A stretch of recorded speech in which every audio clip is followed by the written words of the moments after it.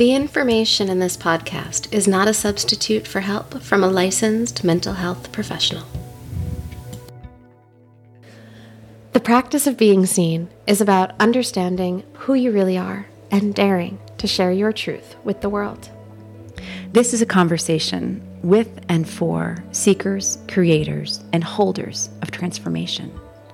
We believe that stories shape relationships, and relationships shape stories. This is Rebecca Wong, relationship therapist and founder of Connectfulness. And this is Marisa Gowdy, writer and storytelling coach for healers. And this is the practice of being seen. So today we're going to dive deep into something you just heard us mention in the introduction. We're going to talk about how stories shape relationships and relationships shape stories. You know, in my work as a relationship therapist, so often my job is to hold people in their stories, help them see themselves and one another, and help them heal those stories. And in my job as a storytelling coach, what I'm ultimately helping people do is build relationships. They come to me thinking they want to become better writers, they want to convey certain ideas, but really it's about helping them connect. And what we do together? Well, that's a dance of shaping and reshaping and knowing that these conversations are going to be based on little stories from our own lives, but it's going to be about kind of figuring out our relationship with our own ideas, with one another, with all the people we work with and all the people we love. Which brings us right into this beautiful conversation that we've been having with each other for a while. And that's about the work of Daniel Siegel, Dr. Daniel Siegel, and his work with interpersonal neurobiology. He talks a lot about how stories are actually information and energy that are shared between people. And when we break this down and we start looking at it intergenerationally, interpersonally, we're constantly being informed by story. Stories are how we take in information about the world. It's our news. It's our social media. It's the bedtime stories we tell our kids and the goodnight kisses we give our spouses. And it's what we say to ourselves when we look in the mirror. Yeah. And kind of proof of that, you know, as a non-therapist, when you shared Dan Siegel's work with me, at first it was like I was trying to wade through a lot of terminology and things that I could see I took for granted as part of my everyday life, but just didn't have the vocabulary for it. It had never really broken down and thought of in quite those terms. But ultimately, what I took from his work are the stories he told. That's what enabled me to engage with his ideas at a much more visceral level than trying to memorize all these different terms and feeling like, wow, I guess I should have taken more psychology classes in college. And, he talks so much about a triangle. And I think the way he talks about those relationships will help kind of give people a picture of what we mean. You want me to go there? Yeah. Okay. Yeah. So Dr. Siegel talks about this triangle, and the triangle is between the mind, the brain, and the relationships that you have. The mind he defines as being kind of like your whole central nervous system. It's the way that information and energy gets passed through your body. The brain is how you process that information and energy that's being passed through your body. And your brain is not merely defined by the gray matter between your ears, but it also includes your heart and your stomach and other parts of your being.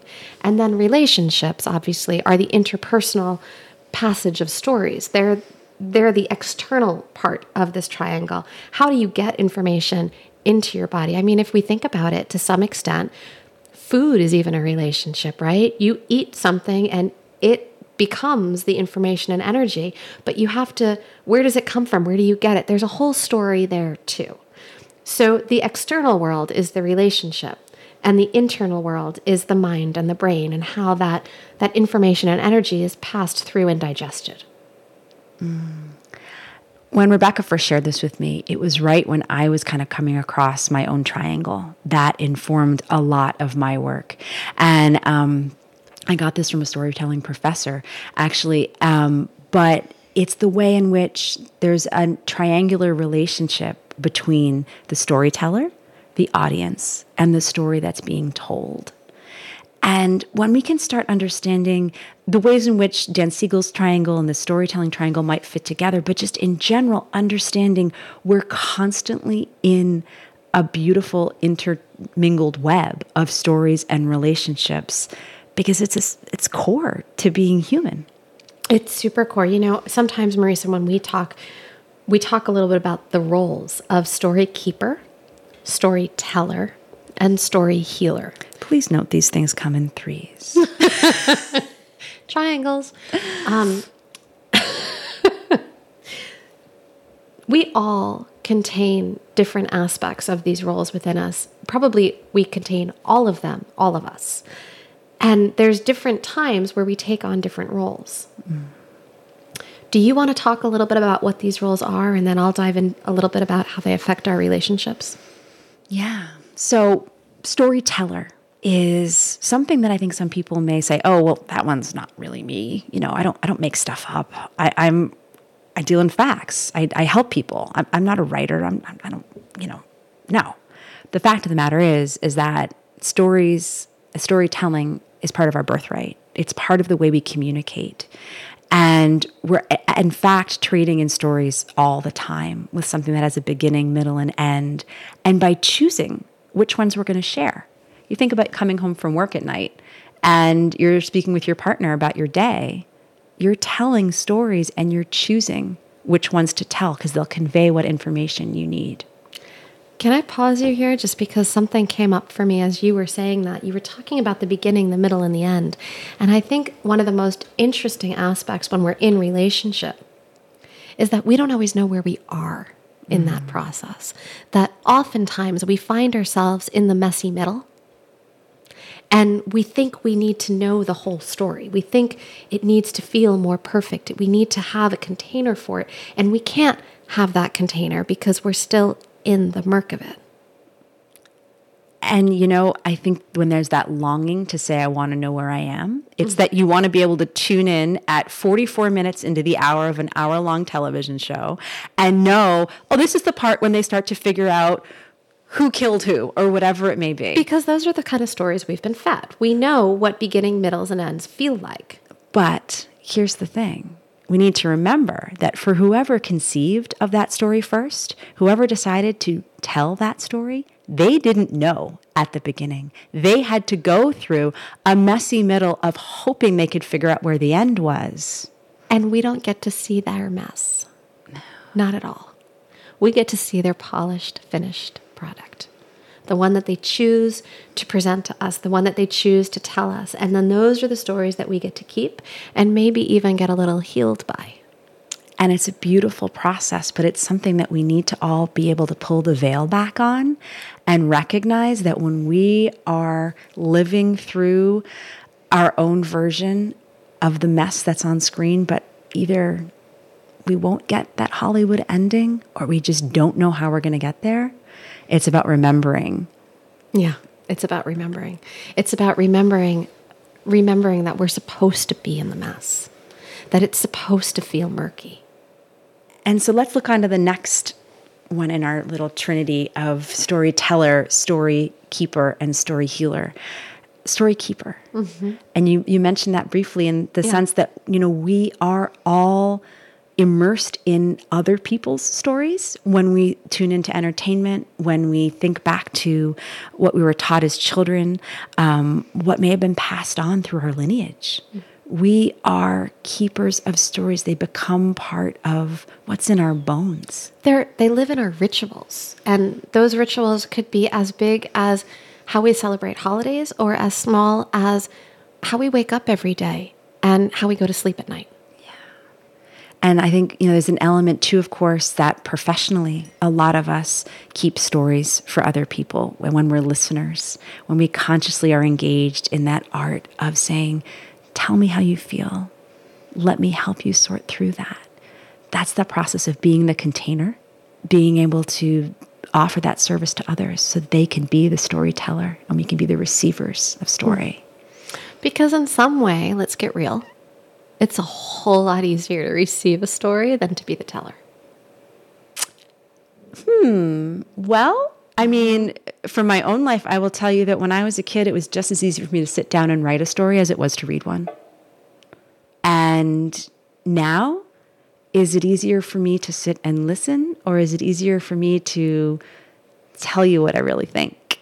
Mm-hmm. And I know my work it has me sitting and listening to people and helping them make sense of their stories, but it's not necessarily what always comes most naturally to me, because I know I'm a creator in my own right, and it's a balance for me.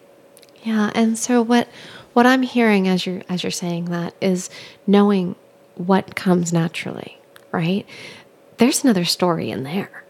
We all have that story. I know one of the things that comes really naturally to me is holding other people's stories. That is something that is within my birthright, right? But I also know there's these other pieces that I'm also a really good healer of story. Mm-hmm. And you're also a really great teller of stories. And I've watched you sort of blossom into that. With coaching.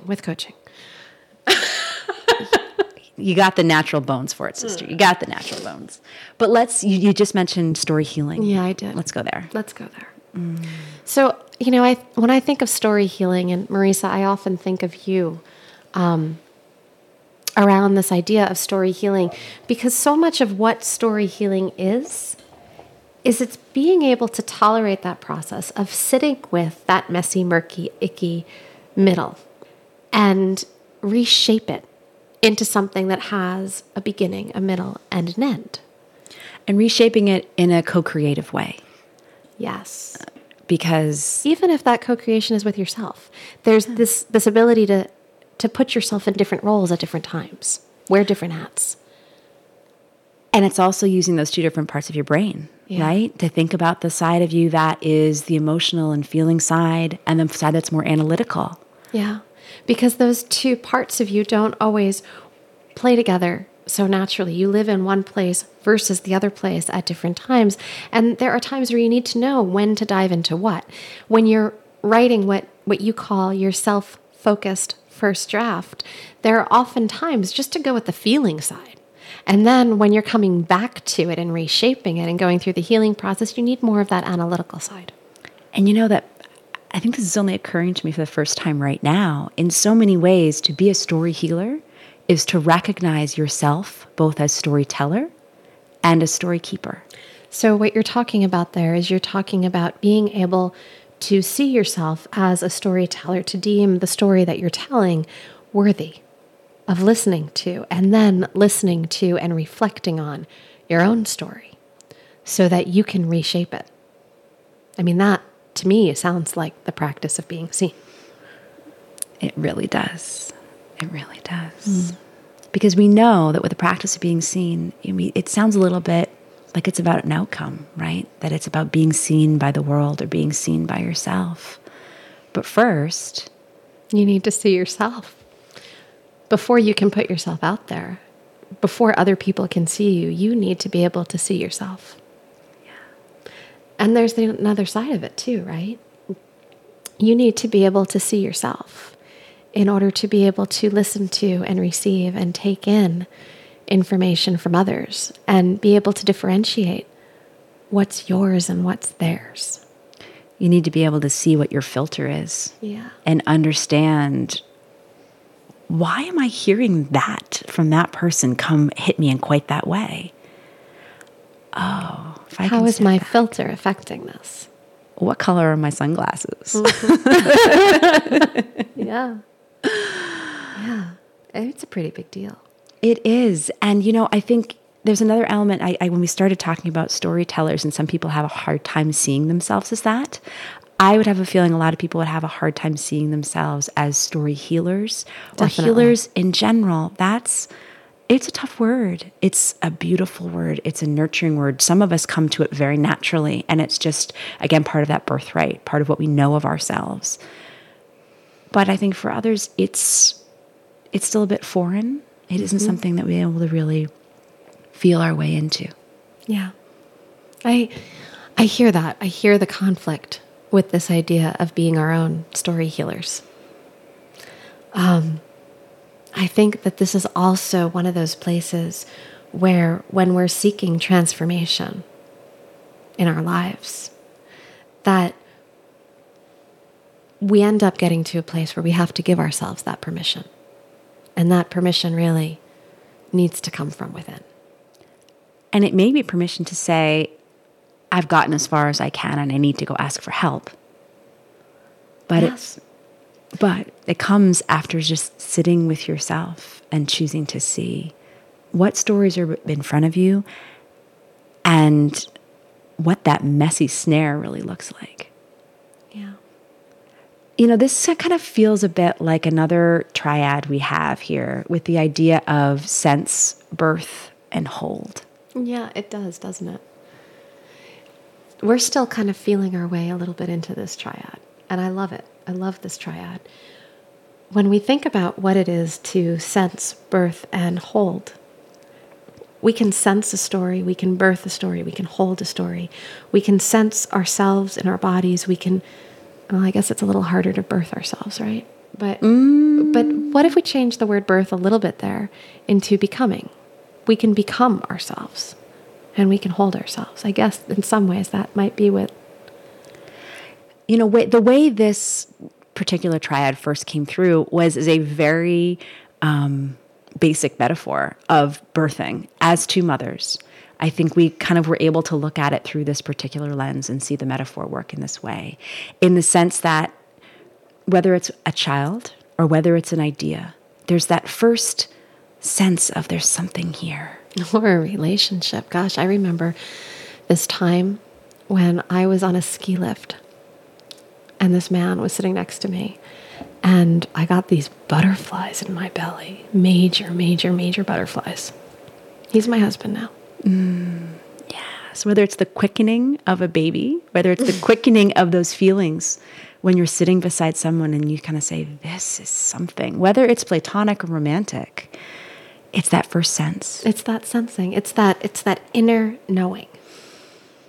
And then there's that, what becomes more of an outer knowing, right? There's that birthing. If we're talking about the birth of a child, it's very clear what's happening. If you're talking about a birth of a relationship, it may be that you name your partnership. Maybe you get married. Maybe you just kind of go public with it and say, hey, you're my boyfriend. And then there's what happens after. There's the holding. And that may be a whole new beginning of a million messy middles. It's not the end of a story. No. It's the continuing living into the story and discovering what it means to hold your relationship, to hold a child, to hold an idea so that it can continue to begin the process again of leading you to sense and birth and hold new ideas. And it kind of continues to move outward. And just the idea of naming these three parts, this sensing, this birthing, this holding, that in and of itself becomes a container. It becomes this container for how to walk through life, develop a story, manage each day, walk through the messy middle of all the little moments in your relationships. How do you sit with the most challenging aspects of who you are, of seeing yourself, and of your life and your relationships? I know for me, one of the hardest parts of being human is coming up against myself, is seeing the shadows and the parts of myself that I don't really truly want to admit are always there. We all have those. They might be different. Mine might be different than yours, but we all have those parts of ourselves. And when we don't notice them, when we don't sense them and allow them to birth and become something and hold them and nurture them, when we just sweep them under the rug, those are the things that get in the way of all of our relationships. So what I'm hearing you say in that is that there's a need for some security. There's a need to have some sort of structure that can hold us. And as we talk about all these different triangles, all these triads, think about the fact that you got a brand new beautiful camera for Christmas, right? What are you going to do when you want to take the family picture? You're going to put it on a tripod because it's a really sturdy way to hold something. A tripod, huh? A tripod. Oh, there's like 3 points, like a triangle. There are. And when you can recognize that, like the reason we use threes, and it's harmonious to the human brain, right? We created our stories based off of so many little threes, whether it's the three little pigs or whether it's the Star of David that Rebecca is right now sketching on a piece of paper, whether it's the Father, Son, and the Holy Spirit.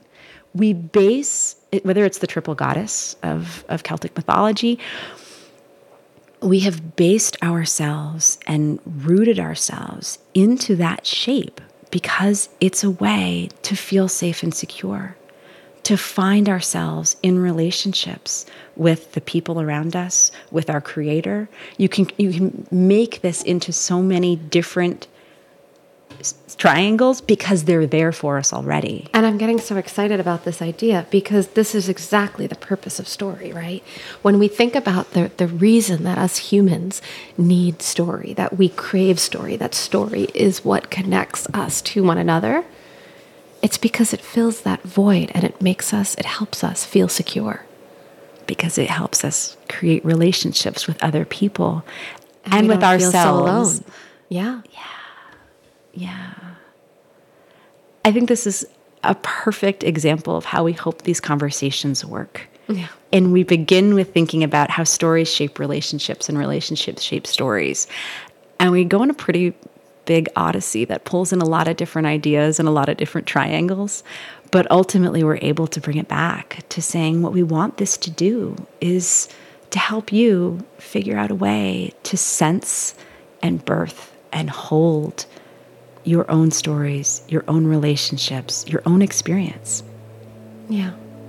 Because this is the beauty of the practice of being seen. This is a practice of seeing yourself and of allowing others to connect with you. And in doing that, it's about connecting with those people as well. These are all intermingled relationships that nothing just goes one way. No. It's always a reciprocal process. And we're so grateful to have you with us for this process. And thank you for tuning in today. Come back and join us again. For more great content, check out practiceofbeingseen.com and spread the word by subscribing, rating, and reviewing the podcast. Music written and performed by Christopher Farris and produced at Kidney Stone Studio.